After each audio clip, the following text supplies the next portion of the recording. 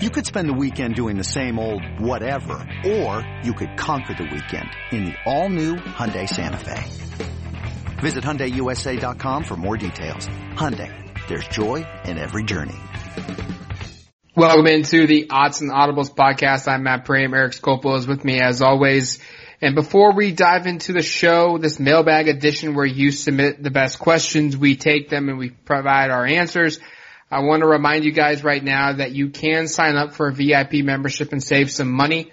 If you want to go the month route, it's just $1 right now for your first month, and then $9.95 thereafter that. Or if you're prepared and you're okay doing the annual membership, you could be billed a one-time bill of $75.18, but save over $3 per month opposed to the month-to-month price. Inside scoop on the Oregon Ducks, expert analysis and opinion. Read all the content across the 24/7 Sports Network. Access to Duck insiders like Eric, Kevin Wade, our coworker, and myself, and you get exclusive recruiting coverage. All right, Eric, I teased it at the top. It's the mailbag edition. We've got 6 really good questions, I feel like. A lot of recruiting stuff, too. And I think we're starting to gravitate towards that kind of coming into a bigger focus from our own writing, our own coverage, and also kind of Oregon's fan bases, their focus as well.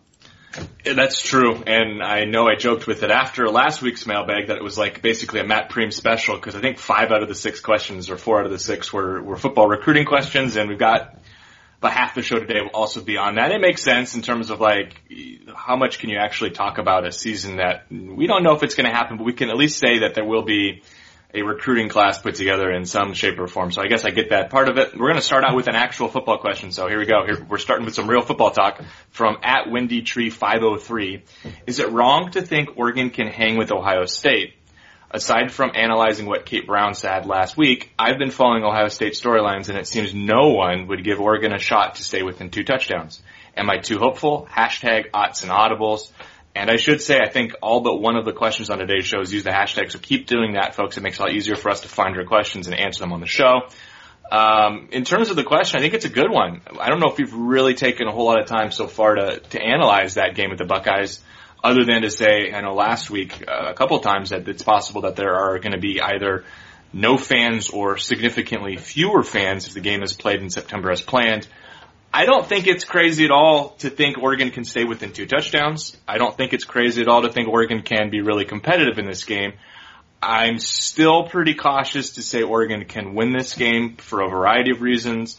Let's start with the good. Obviously, Oregon has a very talented defense. It's probably going to be one of the best defenses Ohio State faces all season. You know, you look at the Big Ten, they have strong defenses like Wisconsin, Michigan State, Penn State, even Michigan every year. I think this Oregon defense will challenge them, especially in the secondary. I also was looking through Justin Fields' numbers last year, and don't get me wrong, his stats are pretty incredible, but he did struggle in a couple of big games. He had 2 picks in that last game of the season against Clemson in the college football playoff semifinal.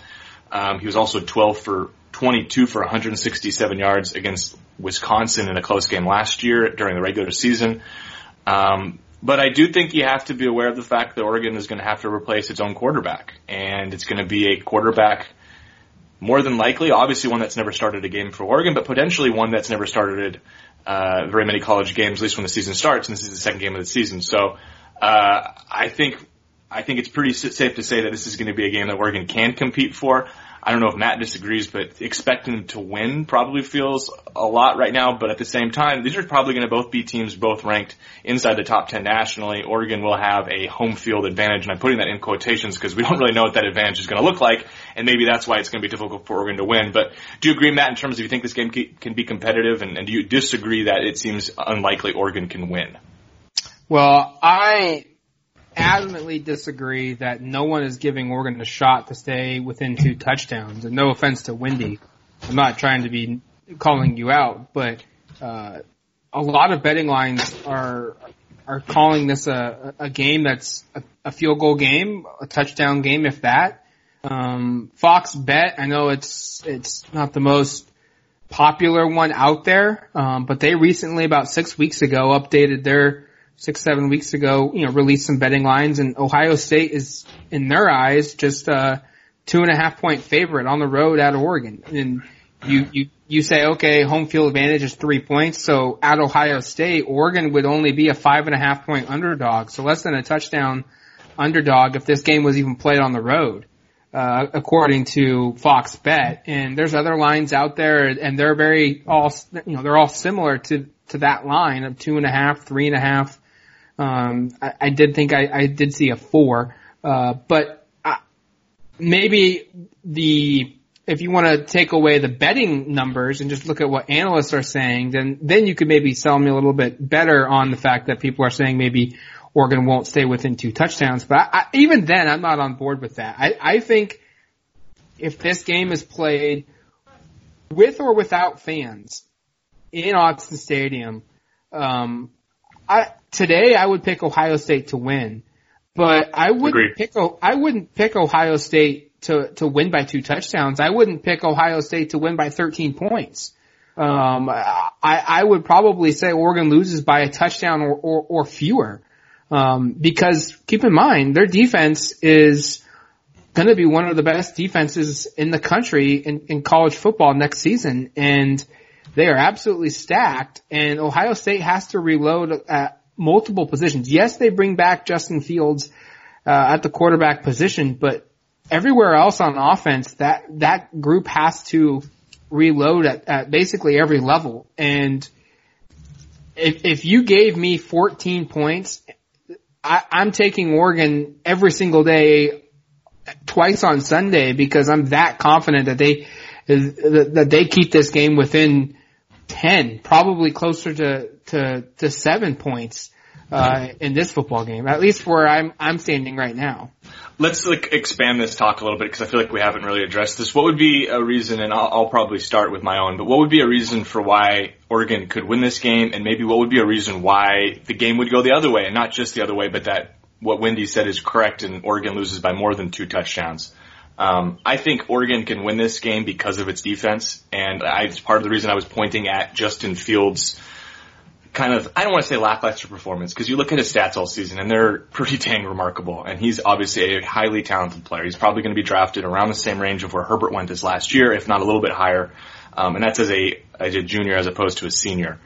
But he did struggle at times a little bit with some of these better defenses, especially to throw the football. And I look at what Oregon does really well defensively, and that's going to be get after the quarterback, and that's going to be able to defend the wide receivers. I know Ohio State has a ton of talent at wide receiver, and that's the case every year. And they're going to have players drafted in the first round at that position in 2021. I don't think there's much question. But I think if there's I guess the storyline for how Oregon wins this one is the defense shuts it down.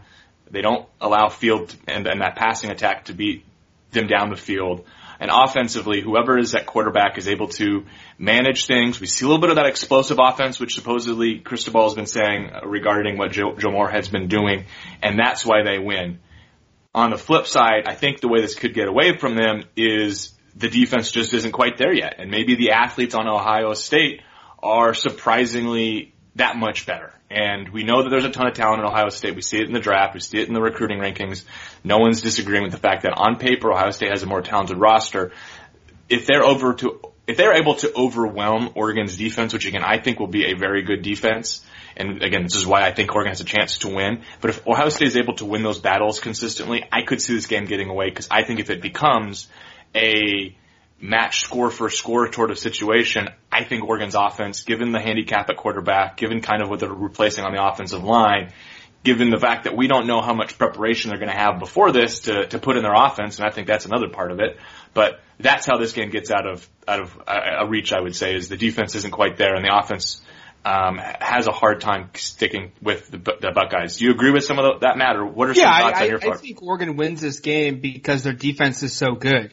And they make this like a 24 to 17 type of a performance for Oregon. Yeah. And, they hold Ohio State to under 20 points. And, look, Oregon's defense is absolutely loaded, and their strengths kind of fit, at least on paper right now, in theory, what Ohio State's offensive strengths are going to be. So we're going to get a good idea of who's the better, defense, or who's the better offense, and get a true appreciation of how good they really are, because I think Oregon's defense will be better than Ohio State's offense, if that makes any kind of sense in 2020. But why Oregon would lose is because maybe Ohio State has equally as good or very similar to defense that Oregon has. And it's a game in which, hey, if you can score 20 points, you're going to win for Oregon's offense, essentially. But what happens if they run up against a defense that holds them to 10 points? And Ohio State scores 17 and you're like, wow, that's a really good job. Oregon did a fantastic performance against an Ohio State offense to hold them to 17 points. They should win this game because they've only got to score 4 times and they're in. And yet they only score twice, a touchdown and a field goal, or they only score three field goals. I think Oregon's got to be able to score 21 or more points, and they've got to be able to hold Ohio State to 2 touchdowns or less. I think they could do that, but I worry if Ohio State's defense is as good, if not better than Oregon's, then that's how they're going to lose this game, because they've got to be able to at least be respectable and at least get this game played in the mid to low 20s, because if it's played below the 20s, I don't think Oregon's offense is going to be able to muster enough to win this game unless, what's the popular saying? Special teams be special. If Oregon can get some just remarkable special teams performances, that's, I don't see this game going on Oregon's way. If it's kind of that sweet spot. Like, I don't trust Oregon's offense to win a shootout, and and I also think if this game's played in the teens, that's probably not good for Oregon either. We'll leave that discussion right there. Obviously, we'll have a lot of opportunity to talk Ducks and Buckeyes going forward. Second question, here's where we start getting a little bit of that recruiting fever. From @DWeather5, is there a must-have recruit in this 2020 class? #OttsAndAudibles. He put must in all caps, which is why I add a little extra emphasis to it.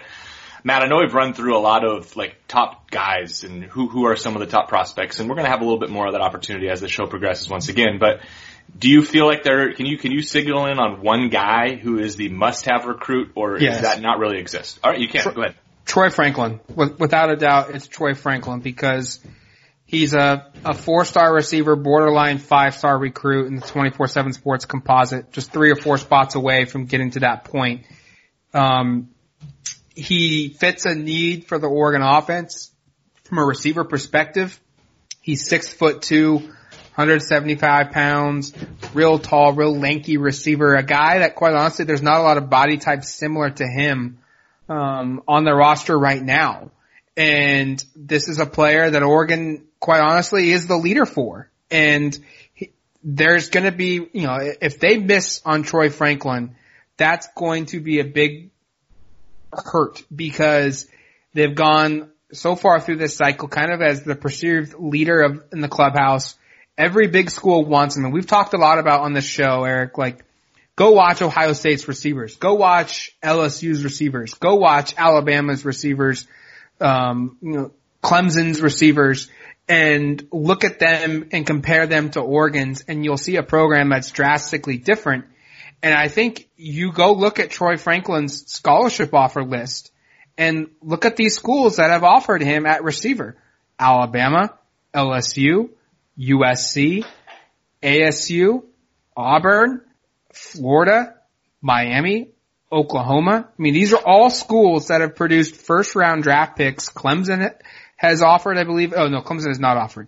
But those are all schools that have offered Troy Franklin, that have all recently produced first-round or multiple first-round receivers the last 3 or 4 seasons that, significantly have a different-looking receiving core than Oregon's does. And the Ducks are in a position to land Franklin, and it would be a pretty big gut punch if whenever signing day happens and Franklin signs with a Washington or a USC, an LSU, an Alabama, or an Arizona State over Oregon. It would sting pretty big, because he's in your region.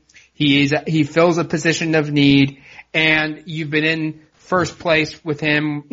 He's not come out and said Oregon is his favorite, but if you talk to our insiders, if you talk to the 24/7 Sports insiders from a regional or from a national perspective, everyone kind of agrees that Franklin right now leans towards Oregon and has leaned towards Oregon for a while. And if he were to go to some other school, that would sting in a pretty big way because he feels has so many check boxes checked for him for Oregon's offensive needs. I wasn't necessarily going to share my pick, but that would have been who I said, Matt. I agree about Franklin for a lot of what you said in terms of the position, the talent, the fact that Oregon really needs to get some big-time receivers to build out this offense going forward. I think a lot of reasons to say that he is that must-have guy in this class. And if it's not Franklin, to me, it's going to be another wide receiver. They need to have an elite, talented kid who maybe he's not your go-to receiver in 2021 when he enrolls, but within a year or two, he takes that on and you have your future star at that position because I don't want to say that doesn't exist on the roster because a lot of the players that we think have huge upside are going into their sophomore years or junior years, or maybe they redshirted and we think there's talent there. But there still needs to be somebody who you can say by 2023, 2024 possibly that's going to be kind of your go-to guy. And getting somebody in this class, I agree, that's really important because I don't know if that exists that far down the line. Third question, and last one before the break, similar question here from Duck Greatness. Coach Cristobal said they are fishing for the big fish. What recruit will be the biggest fish for the 2021 class? Hashtag Odds and Audibles. I don't know, Matt, if this is too similar, but can you differentiate between a must-have and then maybe who the biggest and highest rated recruit would be for Oregon potentially in this class? Is there a differentiation? I think Franklin's probably the must-have. Biggest fish.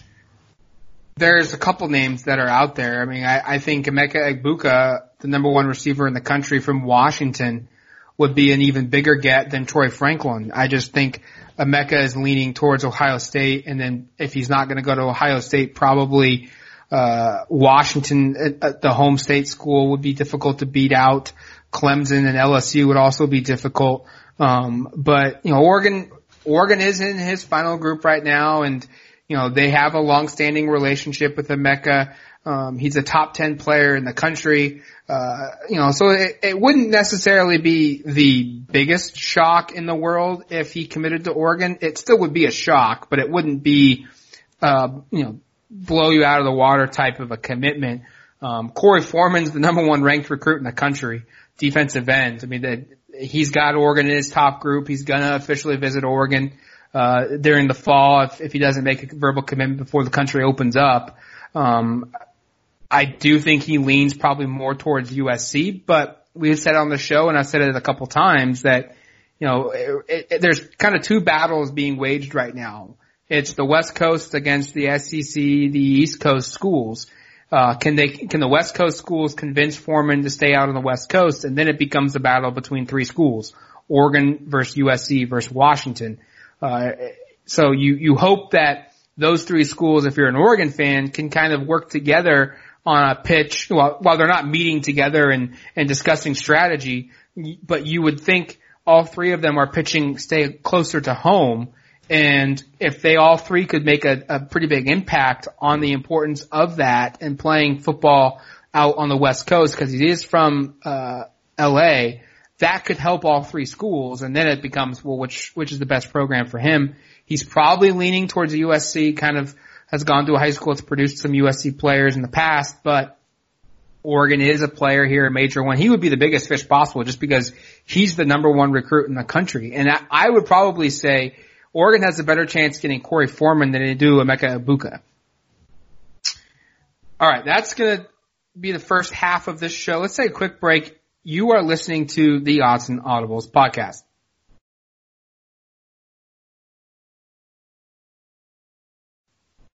Introducing the Two-Way V4, where groundbreaking fuel cell technology meets fresh foam cushioning for the ultimate performance. With Fuel Cell, each step feels explosive, delivering unparalleled energy return. Paired with fresh foam, experience maximum comfort throughout the game. Its lightweight textile upper offers support and breathability without sacrificing agility. Whether you're hitting the clutch shot or locking down the opposition, the Two-Way V4 gives you the tools to play at a high level. Learn more and purchase the Two-Way for yourself at NewBalance.com. This episode is brought to you by Progressive Insurance. Whether you love true crime or comedy, celebrity interviews or news, you call the shots on what's in your podcast queue. And guess what?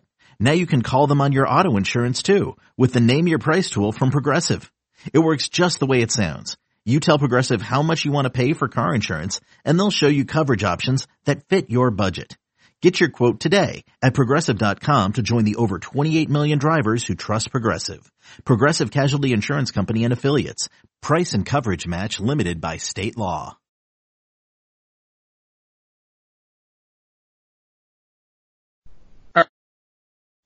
All right, welcome back to the Odds and Audibles podcast. I'm Matt Pramer. Eric Skopil is with me as always. 3 questions in 3 episodes. 3 questions into the mailbag, 3 more to go. Let's knock these ones out. This is following up similar topic, and again, there's a little bit of redundancy, but I think it's fun to talk about kind of best possible recruiting outcomes. So here's another one on that same line from @NatFod. If you could pick 3 5-star or 4-star recruits that are interested in Oregon to commit and eventually sign, who would they be? For the purpose of this question, assume no other 4-star or 5-star guys take Oregon for the rest of the class after those 3. #Otson Audibles. So we're now going down from the must-have recruit to the top dog, the big fish recruit, to 3 or 4. Let's focus on Nat's question here. 3, 4, or 5-star recruits who Oregon could end up with. I'm going to just throw mine out here, Matt. Real quick. I want to clarify something. Please do.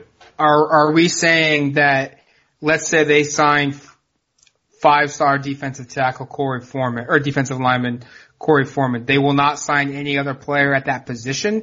Or are they only getting 3 5-stars and no other 4 or 5-star players the rest of the way? My understanding is it's the latter. Assume no other 4-star or 5-star guys pick Oregon for the rest of the class after those 3. So you're signing like 3 5-star or 4-star guys and then a bunch of 3-stars. It's a weird, I think his concept was that we were from like a positional thing, not to think about them overlapping with other top talent. But sure. It is so much short-sighted in terms of I think we both feel pretty confident Oregon's going to sign more than 3, 4, or 5-star recruits from here. I like this because if you could pick your 3 best players possible and those, and then everybody else is significantly lower down, who would you take? That's the concept here, and I didn't go top recruits, but I addressed 3 positions that if I was using a position on a 4 or 5-star recruit, I would use it on wide receiver, offensive line, and defensive line. That's where I kind of settled in. I think you look at Oregon as a class, and they've already got their quarterback. You look at the tight end position; it's hard. Maybe I made an error there. Maybe a tight end probably should be included in this, but I didn't for the sake of what I put together. And then I look at the defense, and they just added 2 5-star linebackers last cycle. They've added a ton of talent in the secondary. And I think the defense as a whole is pretty healthy. So the 3 I landed on were Troy Franklin, who we mentioned earlier at wide receiver, for the reasons we discussed. Kingsley Suamataia on the offensive line, because I just get a feeling that he's probably going to end up at Oregon, and he's a big-time tackle prospect. Could be the player that replaces Penei Sewell as the blind side at Oregon a couple years down the line. And then on the defensive side, at the defensive line position, a player we've already mentioned, Corey Foreman, just because if you're going to go big fish, why not go for the biggest fish out there? And I think he's that. So those are the 3, 4, or 5-star recruits I would choose Oregon to sign if they could not sign any more after that. Matt, a little overlap here, or where did you land on this one? Yeah, we got a little bit of overlap. I have Troy Franklin at the receiver position, just like you. Very self-explanatory for that one. Corey Foreman, the defensive end, he's the number 1 player in the country, and you can sign him, and you have a legitimate chance at signing him. You do that every single day, and you worry about the ramifications later. Strong side defensive end could basically be the ultimate replacement for Kayvon Thibodeau. They'd play 1 season potentially together, and then you'd get 2 years with Corey Foreman replacing Kayvon Thibodeau. And then if we want to go crazy, Oregon is in the top 8 or top 10 for 5-star defensive tackle Mason Smith. Oh, I love it. And Oregon also, and Mason Smith and Corey Foreman are talking about wanting to play together in college. Mason Smith is also talking about how all he's known in his life is the state of Louisiana and that he wants to get out and see something new. Well, look, Oregon is something completely new compared to Louisiana. I mean, there is no comparison outside of the fact that we are Americans and we both play college football in our respected states. very different, very, very different environments, down in LSU, at the Bayou and, up in the Pacific Northwest. So if we want to get crazy, I will do Mason Smith as my third because 5-star defensive tackle, 20th player in the country, second best defensive tackle in the nation, the top player in the state of Louisiana. And we've talked about this on the show a couple weeks ago of how the staff needs to go out and find, some defensive tackle prospects because Jordan Scott's a senior in 2020 and then Popo Omave will be a senior in 2021, and you kind of don't really know what's behind that. And you and I have said it before, we think there's some talent there. We think there's some guys that are going to potentially step into that mix, but replacing Jordan Scott and eventually Popo Omave with 5-star, 6'5", 320-pound defensive tackle Mason Smith feels like a win that far exceeds maybe even the addition of Kayvon Thibodeau, because now all of a sudden you're upgrading the middle of your defensive line and you've added an elite defensive end that's very similar to Kayvon Thibodeau. Oregon's defense could be pretty special. I've started amping up our film review section of this, and our colleague Kevin Wade sent me like a list of the Oregon's offers over the last couple of weeks, and Smith I think was the second or third one I got to, and the caliber of recruit he is compared to, and Rancho, I was looking at like 2022 3-star defensive backs and lesser regarded 2021 players, but the caliber of recruit that Smith is compared to some of the players I've looked at is pretty astounding. He is the real deal, and whoever gets him, again, when he grows up in Louisiana, it's hard to pull a recruit like that out of his home state. But if somehow Oregon is able to get a player like that, and maybe they pair him with a Corey Foreman, and now we're talking kind of cuckoo talk, but maybe not, because Oregon has exceeded expectations in the recruiting department now for a couple of cycles. But if somehow that came together, boy, that would be some kind of victory, because Smith is, and you've said it, and 6'5", 320 pounds as a junior in high school, and the way he moves and his athletic traits, that kid could probably play on Sundays sooner than later. Probably wouldn't even need to use the full 3 years just from a physical perspective. Obviously, there's a lot more to learn, but he is a highly talented player and somebody to certainly keep an eye on. And I probably wish I would have included him on my list too, because I think if you're talking about the best case scenario and you can only pick a couple of players, if you can come up with a situation where Mason Smith ends up at Oregon and you pair him with a Corey Foreman for a couple of seasons, that would be something like unlike Oregon has ever had, and maybe that's what starts that kind of pipeline to that part of the country where it's really difficult to pull recruits. It could literally be like pairing, and this feels very hot take-ish because he only played 1 year, but it feels like pairing Haloti Ngata with Kayvon Thibodeau at the same time. Yeah, something like that. It's not that far off.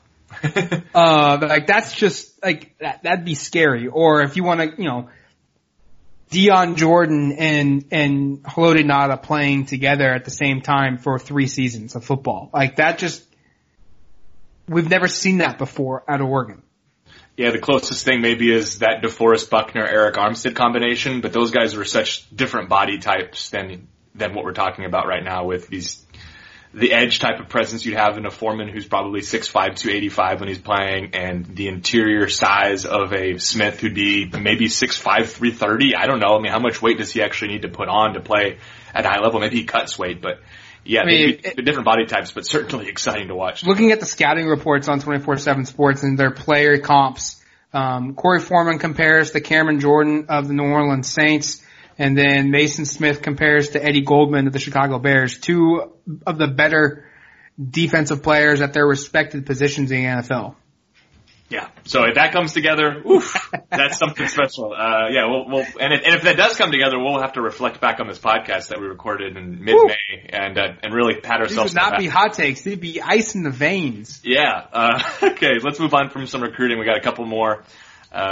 Football and a little bit of basketball at the end here from @BMurph. Are you more excited to watch the pair of Justin Flo and Noah Sewell or the pair of Mikael Wright and Dante Manning play together? #OttsandAudibles. I think this is a fun one because what you're talking about here are the 2 highest rated linebacker recruits to ever sign at Oregon and the 2 highest rated defensive back recruits to ever sign with Oregon, who just so happen to have done so over the course of 2 cycles. And I think once again, just putting that out there, and the significance of that is massive in terms of what they're doing on the field and from a recruiting perspective of getting these type of talents together. I think, interesting question. I think if we're thinking right away, it's got to be Flo and Sewell, because there's a possibility that one or maybe both of those guys force themselves into the starting lineup as true freshmen. I think Flo feels one of those players is probably going to replace Troy Dye. I think we both feel pretty confident in saying it's probably going to be either Justin Flo or Noah Sewell at some point in the season taking up that torch and being that player to replace Troy Dye. So the immediate impact I think would be felt more with those two, but like long term, I don't know if long term they're better, but like Dante Manning and Mykael Wright long term is really exciting.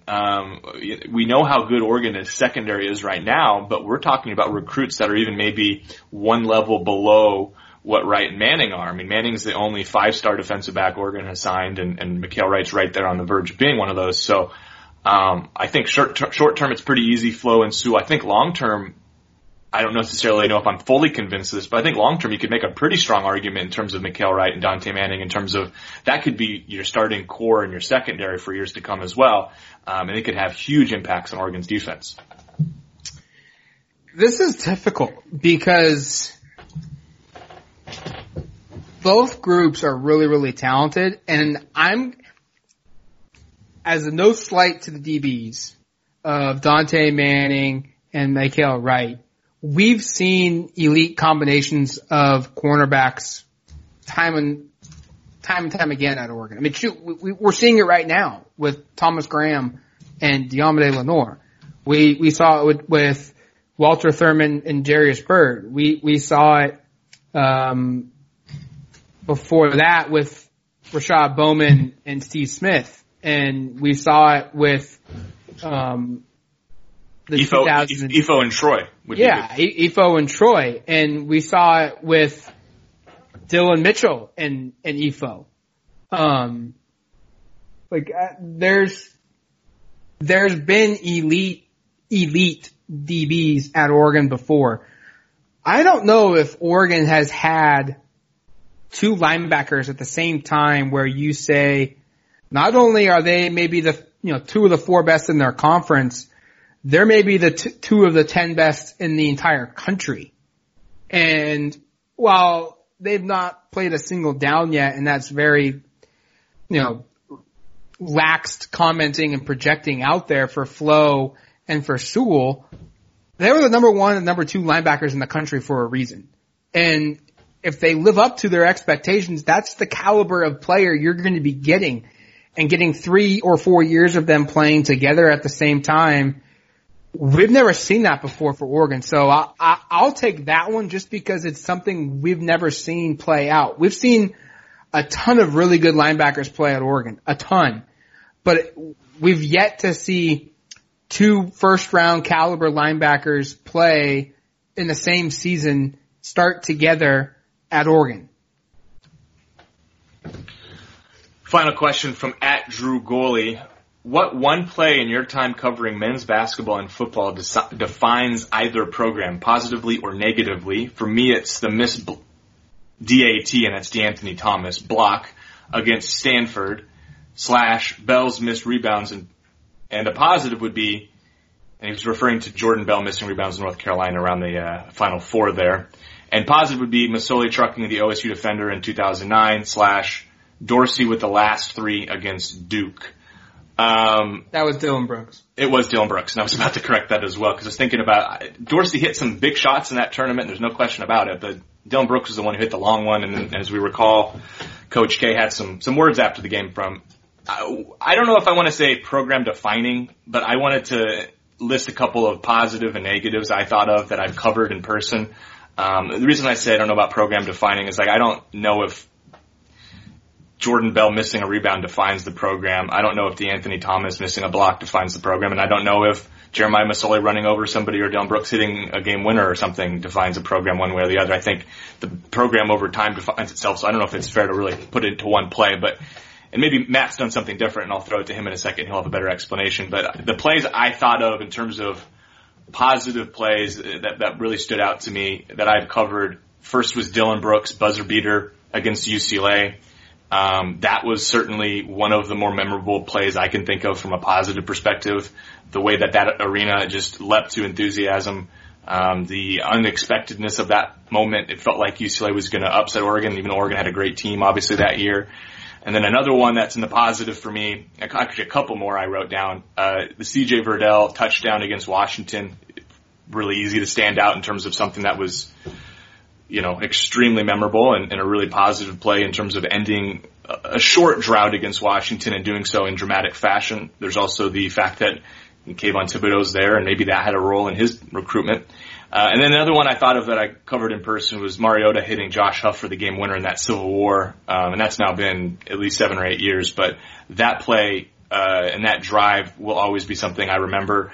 A couple of bad plays I thought of here, and unfortunately there are a fair amount of these. The Peyton Pritchard fouling Jalen Noel around the buzzer from 3 a couple of years ago. That one's still, and then shortly after, Chris Smith making a layup to force overtime against Oregon. Oregon ends up losing that game in overtime after they led by 13 points with a minute and a half to play or something. Yeah, you're talking about UCLA. Yeah, UCLA. These are both the same year, 2018. Those ones are always going to sit there. Obviously the Jordan Bell one is a great one in terms of what would have happened if he'd corralled a rebound. Maybe they get a shot up to play in the national championship game against Gonzaga. And then a bad one for football, and this is probably one that a lot of people remember. It's later on in that DeAnthony Thomas missed block was that Zach Ertz touchdown in overtime to beat Oregon, which I still don't know if that was a touchdown or not. I kind of don't think it was, but that one certainly is defining. And then of course I didn't cover this one, but I was at the game. Was the Dyer down play against Auburn a handful of years ago. And in fact, I guess I should say this last year, a game that I did cover would certainly be that final play against Auburn. That there's been enough bad ones that as I'm running through this that I'm reminded of them. But yeah, certainly the game in Dallas this year ended in a way that was pretty darn memorable too. Matt, anything I missed there that you have? And I guess, do you think you can say a single play defines a program? I kind of had a hard time doing that.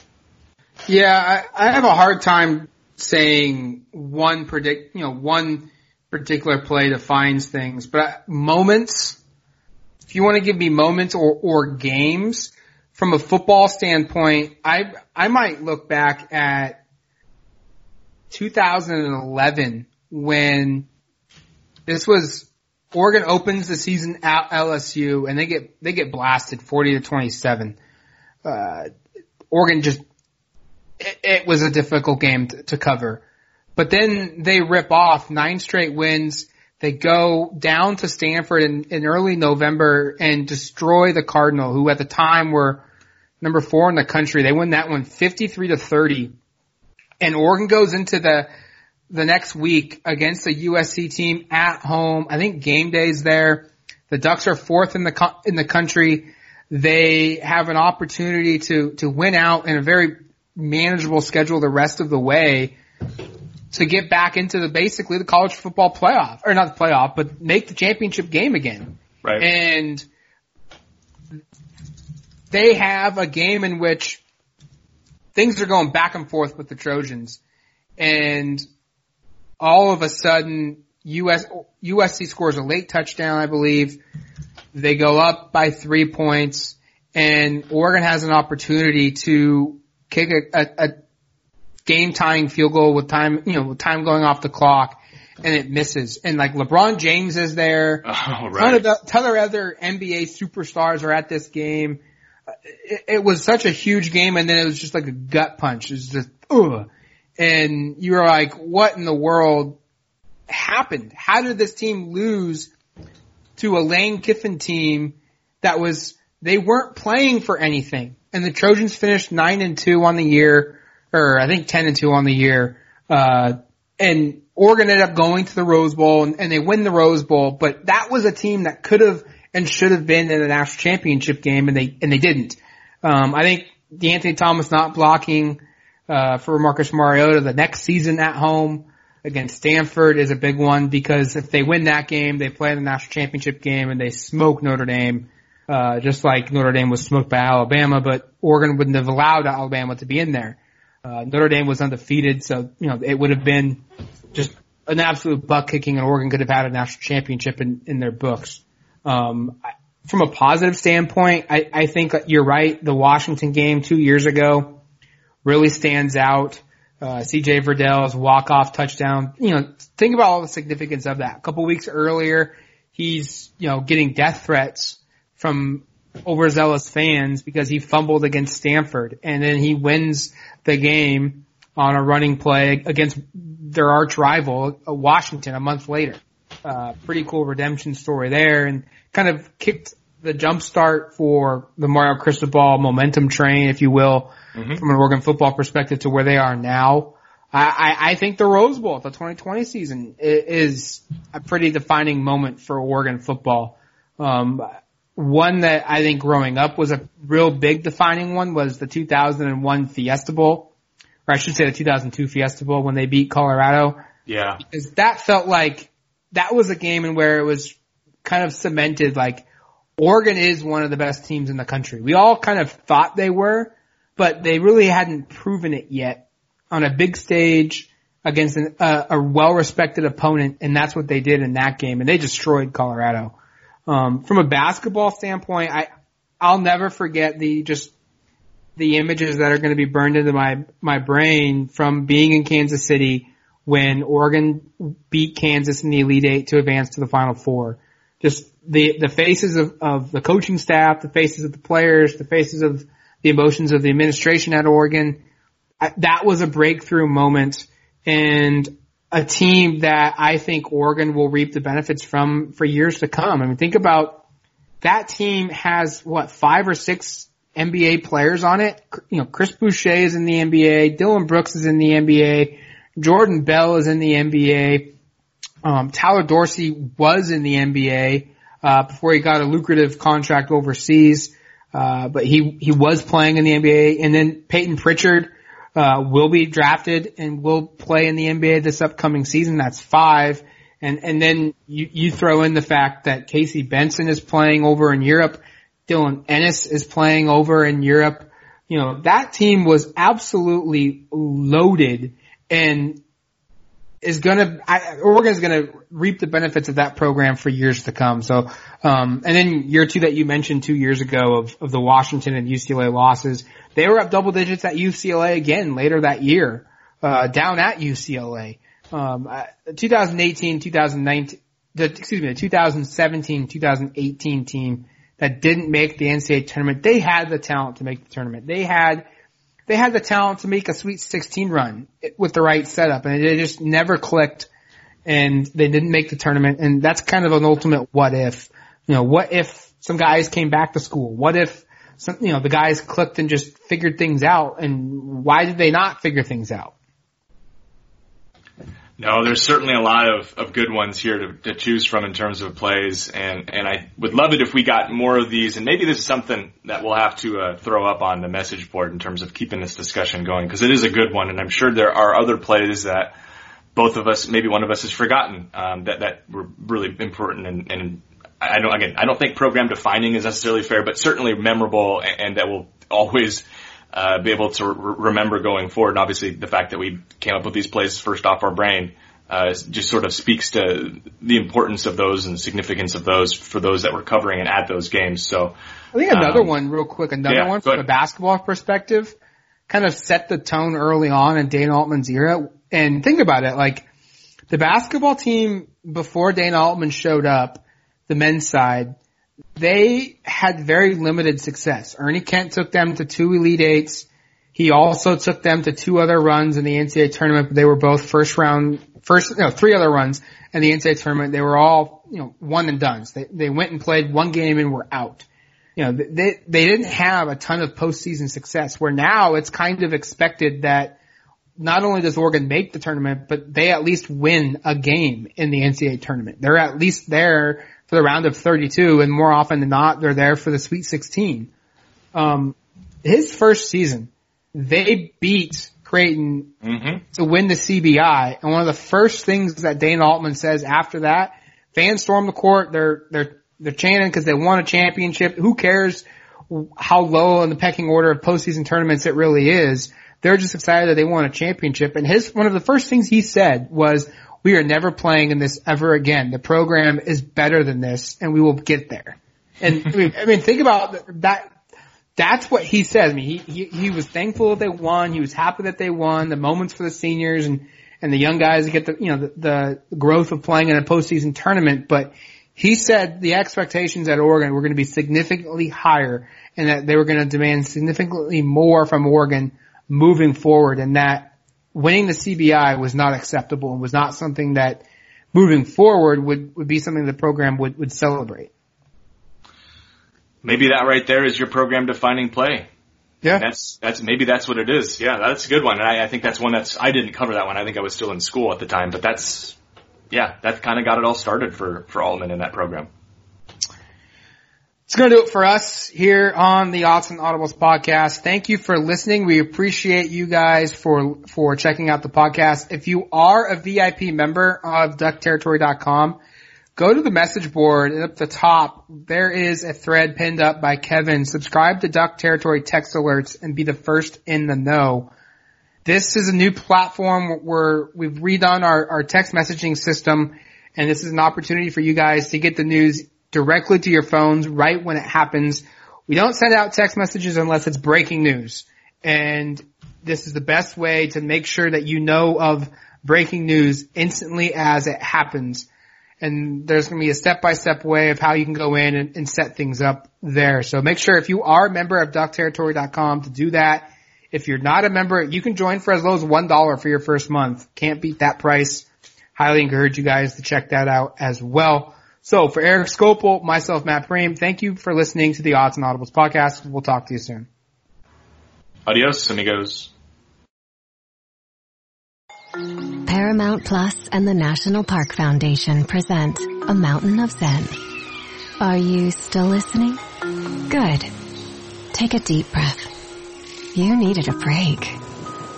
This Earth Week, you can live stream 7 national parks for 7 days on Paramount Plus. So, yes, you can literally stream a stream. Paramount Plus, official streaming partner of the National Park Foundation.